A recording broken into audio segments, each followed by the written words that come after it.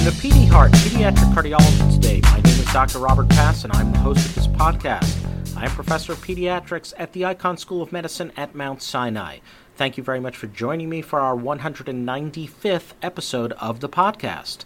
I hope everybody enjoyed last week's episode on the concept of T1 mapping, looking for fibrotic changes seen associated with a particular single nucleotide polymorphism.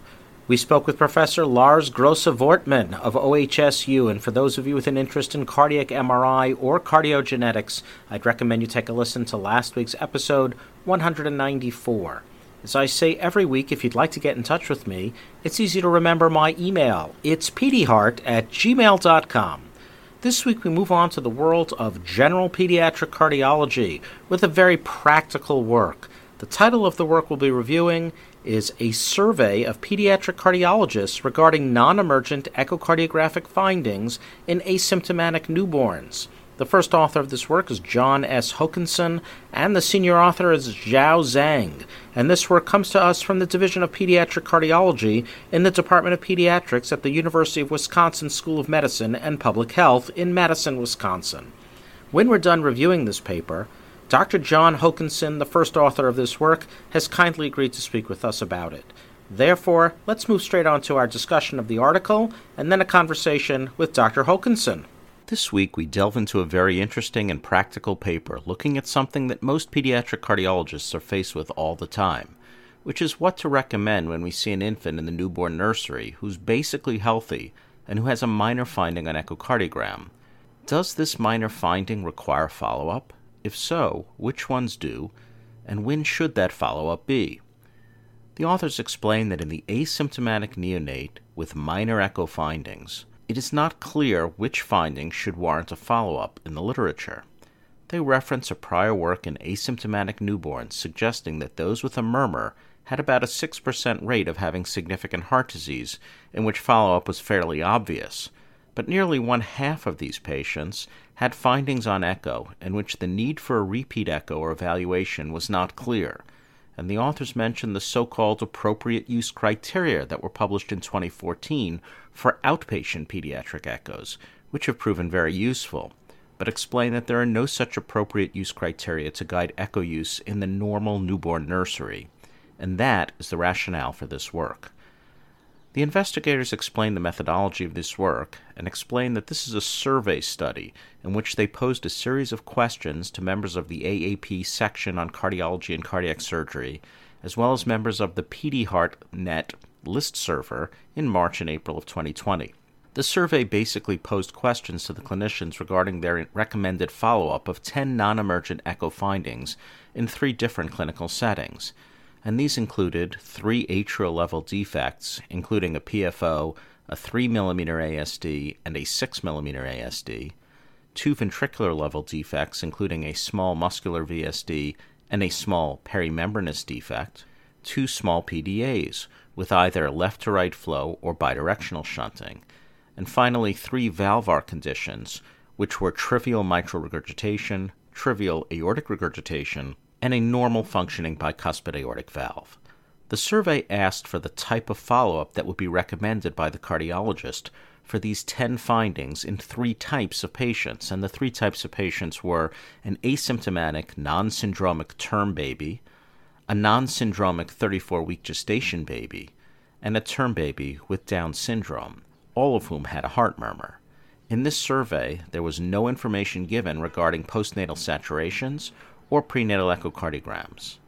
Respondents to the survey were given 5 options for their recommendations after assessment of these lesions, which were normal newborn care, outpatient echo without cardiology evaluation, outpatient cardiology without echo, outpatient cardiology with echo, or inpatient cardiology consultation prior to newborn hospital discharge.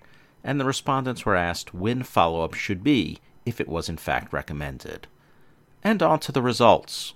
Overall, there were 177 respondents out of a total of 865 emails sent to AAP members, and 1,777 emails to the PD Heart Net community members. And of course, it's challenging to know how much overlap there was between these 2 list servers.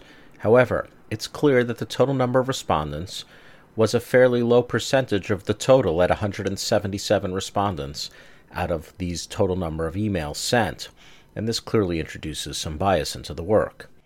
There are many data in this work, as you would imagine, given the total number of scenarios that I've explained that were questioned.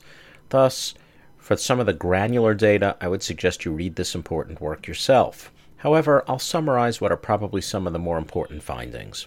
First, there was pretty good unanimity amongst all respondents, which were fairly evenly spread in terms of seniority, that the doctors surveyed would recommend follow-up of 3 of the 10 lesions that I've previously described a few moments ago, with nearly 100% of the time recommending follow-up of ASDs of 6 millimeters, a small perimembranous VSD, or a PDA. Roughly 90% of respondents said that they would recommend follow-up of a 3 millimeter ASD, and about 2/3 of them recommended an echo in follow-up. Similarly, about 92 to 93% recommended follow-up of a small muscular VSD, but only about 1/3 recommended an echo in follow-up, presumably because they felt the physical exam would be sufficient in most. In regards to PDAs, about 65 to 80% recommended a follow-up of a small PDA, and roughly half recommended an echo at that follow-up. Interestingly, more than 1/2 recommended follow-up of trivial AR. Trivial MR and the presence of a PFO were less commonly recommended for follow-up, with values of 15 to 20% range for those lesions. In regards to when these lesions were recommended for follow-up, there was tremendous variability amongst the respondents, with the only lesion that seemed to have some consistency amongst respondents being a small PDA that was bidirectional, in which most recommended early follow-up in about 5 to 6 weeks from initial evaluation. The greatest variability in timing for follow-up was in the 3 millimeter ASD category, where recommendations varied from 2 weeks to 3 years. The authors then review for us the literature on the natural history for some of these neonatal findings, so as to put into perspective the practices that we just reviewed. And once again, I would suggest that for those of you who are interested, that you take a look at this very nice summary of the natural history of PFO, ASD, VSD, and PDA in newborns identified who are asymptomatic with a murmur in the first day of life. Here's some of the bottom lines. First, for PFOs, most studies suggest that there's a PFO in about 60% of newborns, and it's present in roughly 20% of adults. For 3 millimeter ASDs, there is a paper suggesting that in the newborn, an ASD less than or equal to 4 millimeters is seen in 1.6% of patients echoed on day of life 1 in this circumstance, but there is virtually 100% spontaneous closure or closure to a degree that is irrelevant. For ASDs that are over 4 millimeters, seen in about 1.6% of children on day of life 1, about 80% will resolve by a year of age. Small muscular VSDs are seen in 1.2 to 5.5% of children on day of life 1, and 89 to 100% of them close by 1 year, depending on the paper you read. Perimembranous VSDs are seen in 0.6% of infants on day of life 1, and approximately 87% would be expected to close spontaneously. Finally, PDAs are seen in 24 to 45% of infants on day of life 1, but remain clinically relevant in only 0.05% of children. In their discussion, the authors state, and I quote, "This study suggests that pediatric cardiologists have a low threshold for repeat evaluation and echocardiography when non-emergent findings are seen on the echocardiography of asymptomatic infants. Respondents were likely to recommend some form of cardiology follow-up in several settings where the likelihood of clinical problems related to the echocardiographic findings were small." The authors then re-review the literature, suggesting that most of the lesions will resolve, and how the choices to recommend follow-up echoes did not seem to be related to what is actually known about the lesions, suggesting something of a disconnect between the choices made by pediatric cardiologists and what is known about these lesions in infants who are identified to have them on day of life 1. They re-emphasize that these data are only for asymptomatic day of life 1 infants with a murmur, and the survey had no additional data other than the presence of a murmur, including no data on saturations, ECG or blood pressure, or physical exam findings, which may have changed decisions of the respondents. The authors then speak to the nature of a survey in this work and the varied biases that can exist based on who chose to answer the survey, and also the possibility that because two different email systems were chosen to get the names of people to whom this survey was sent, it's possible that some may have replied more than once. The investigators then explain that with the growing use of echo and identification of minor issues, considerable resources may be utilized in follow-up, and at present clinicians do not have much formal guidance regarding appropriate recommendations on which non-emergent echo findings warrant additional evaluation. And so they concluded, this study suggests that many clinicians recommend follow-up that is unlikely to alter patient care. Follow-up assessments were frequently recommended even for findings that might best be considered normal, such as PFO or small PDA, or when spontaneous closure should be anticipated, like in a 3mm ASD or small muscular VSD. The clinical utility of these follow-up recommendations remains unclear, and clinicians have limited guidance to assist in their decision-making. Given the apparent discrepancy between the published natural history and the recommendations of this group of pediatric cardiologists, as well as the wide range of responses within these recommendations, a consensus guideline on the best management of non-emergent echocardiographic findings in term infants may be warranted. Well, as a general rule, I'd say that I personally am not a big fan of survey studies, and I feel that to some degree some of these have altered medical practice for the worse. However, I do believe that this survey study is of significant importance because it highlights what might well be a very serious problem, whereby we are potentially recommending follow-up and evaluations of children who really don't seem, based on the natural history, to require any. As was done in 2014, I believe that the authors are likely correct that appropriate use guidelines are needed for this subset of patients. The costs of healthcare are high enough without unnecessary evaluations, and I think that some effort to fix this situation by the creation of guidelines based upon some of the natural history information provided, as the authors suggest, would be a very good first step. At this point, I think we should move on to our discussion with the first author of this work, Dr. John Hokanson. Dr. John Hokanson earned his medical degree and completed his pediatric residency from the University of Wisconsin School of Medicine and Public Health in Madison, Wisconsin.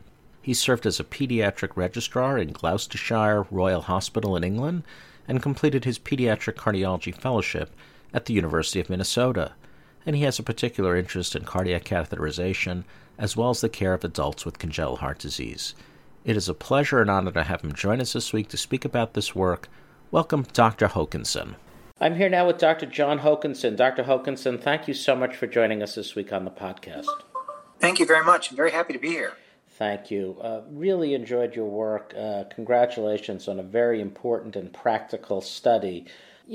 Would you care to share with the audience how did you even come to think about doing this work? It seems like something that should have been obviously done in the past, but never was. How did you come to think of it? Well, before I get too far into the discussion, I would like to thank all of the cardiologists that participated in the survey. Obviously, we wouldn't have any information to talk about without them. I think my interest in this paper stirred from a couple of different populations and how I've noticed that we're using more and more echocardiography in a lot of newer settings. So I see a lot of patients in the clinic that are coming for a follow-up echocardiogram after an echocardiogram has been done in the newborn nursery. And it's very common for the patient's parents to feel very relieved once we've told them that their child really will be fine and their small muscular VSD really won't have a big impact on their life.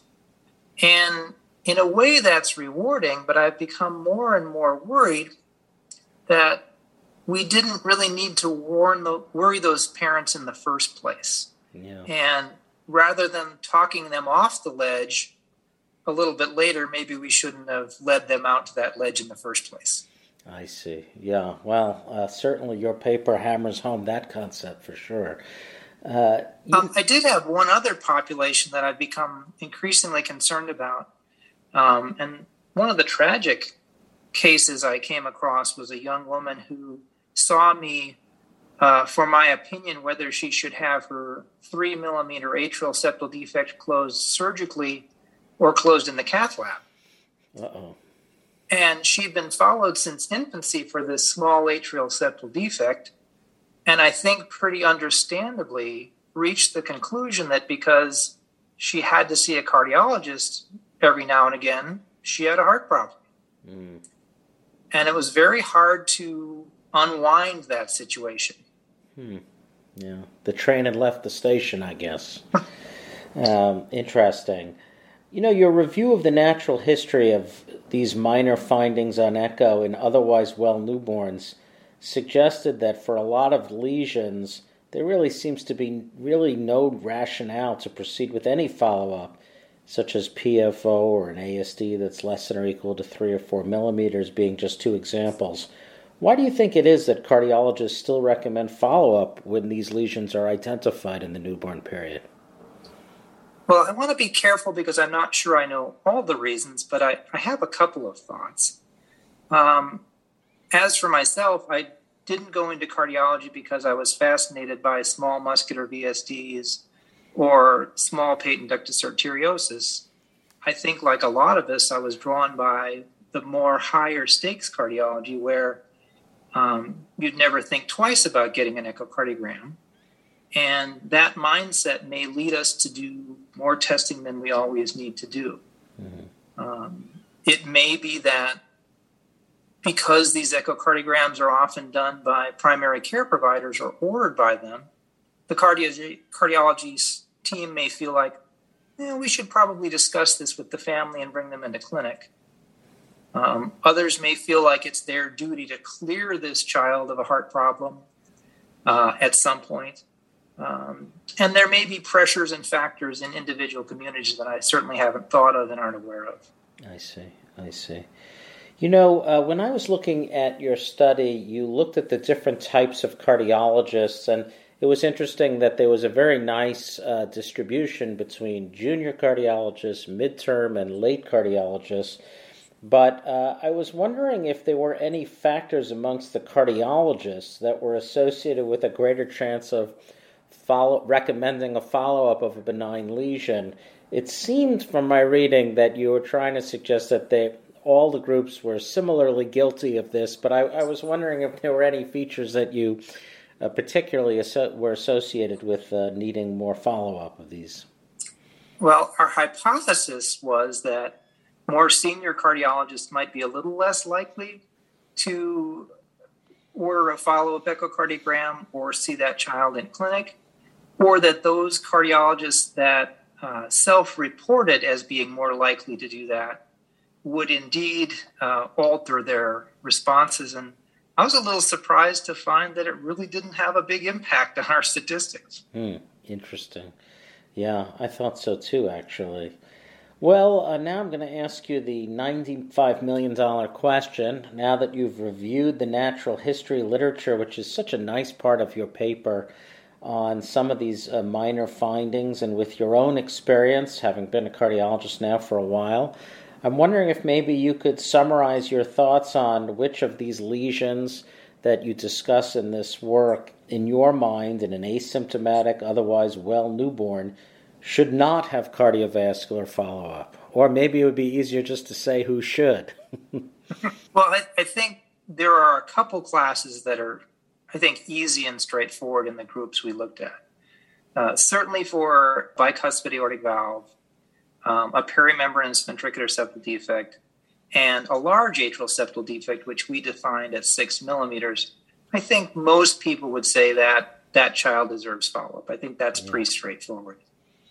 I think in babies who are asymptomatic, who have what looks like a true patent foramen ovale, and those with a small PDA could be considered, based on some of the studies we referenced, to actually be within the realm of normal and probably do not require any follow-up. With regard to the small atrial level defect, the 3 millimeter ASD, the small muscular VSD, I think the chance that child's going to have a medical problem because of that is quite small. and barring other concerns with the child, I think it would be perfectly reasonable to leave those children in the care of their primary care provider. Yeah. That seemed to be a good. That seems very logical based on the natural history that you review in their work. Just to finish up our conversation, Dr. Hokanson, you speak a little bit in the paper about the so-called appropriate use criteria, which were developed in 2014 for outpatient cardiology and the use of echo. Are you aware of any working group to develop similar criteria for this group of patients? I'm not. I have a secret hope that maybe the discussion of this paper on a format like yours might raise some questions, because I think that type of criteria might be very helpful to the general pediatric cardiologist who's having to make these decisions, just to give them a little guidance and to support them if they think that this child may or may not really require ongoing follow-up. Well, I certainly agree, and I have to thank you and all of your co-investigators, because I think, although I don't think either of us would view this as a high science type of a project, it is certainly a very important practical matter, and I can tell you it's going to influence my practice, having read your very nice description of the natural history of some of these, what I now know to be very benign lesions. Most of them I thought were benign. Now I'm even more confident in my belief about it. I really want to thank you, Dr. Hokanson. For those in the audience, it's pretty late in the evening. Thank you so much for joining us this week to discuss this very important work. And again, congratulations to you and your co-investigators. Thank you very much, Dr. Pass. Pleasure. Well, I think you'll agree that Dr. Hokanson really clearly explained his thoughts on why he performed this study, and also his hope that this work may lead to efforts to standardize the follow-up of infants with these sorts of problems. I'm most appreciative to him for his time this week, and hope that you all enjoyed his commentary as much as I did. To conclude our 195th episode of the podcast, we end with a beautiful duet between Papageno and Pamina by Menon from Mozart's Die Zauberflöte. In this particular performance, we hear the wonderful New Zealand soprano Kirite Kanawa and the wonderful British baritone Thomas Allen. Thank you so much for joining me for this 195th episode, and thanks once again to Dr. Hokanson. I hope everybody has a wonderful week ahead.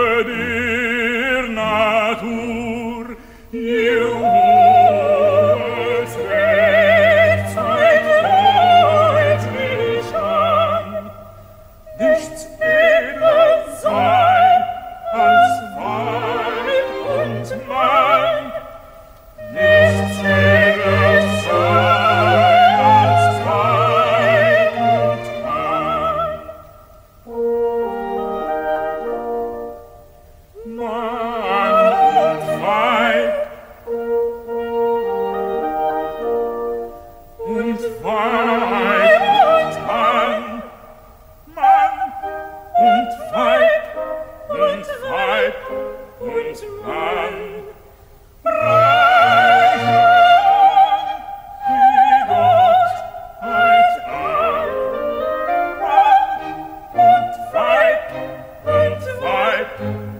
tomorrow.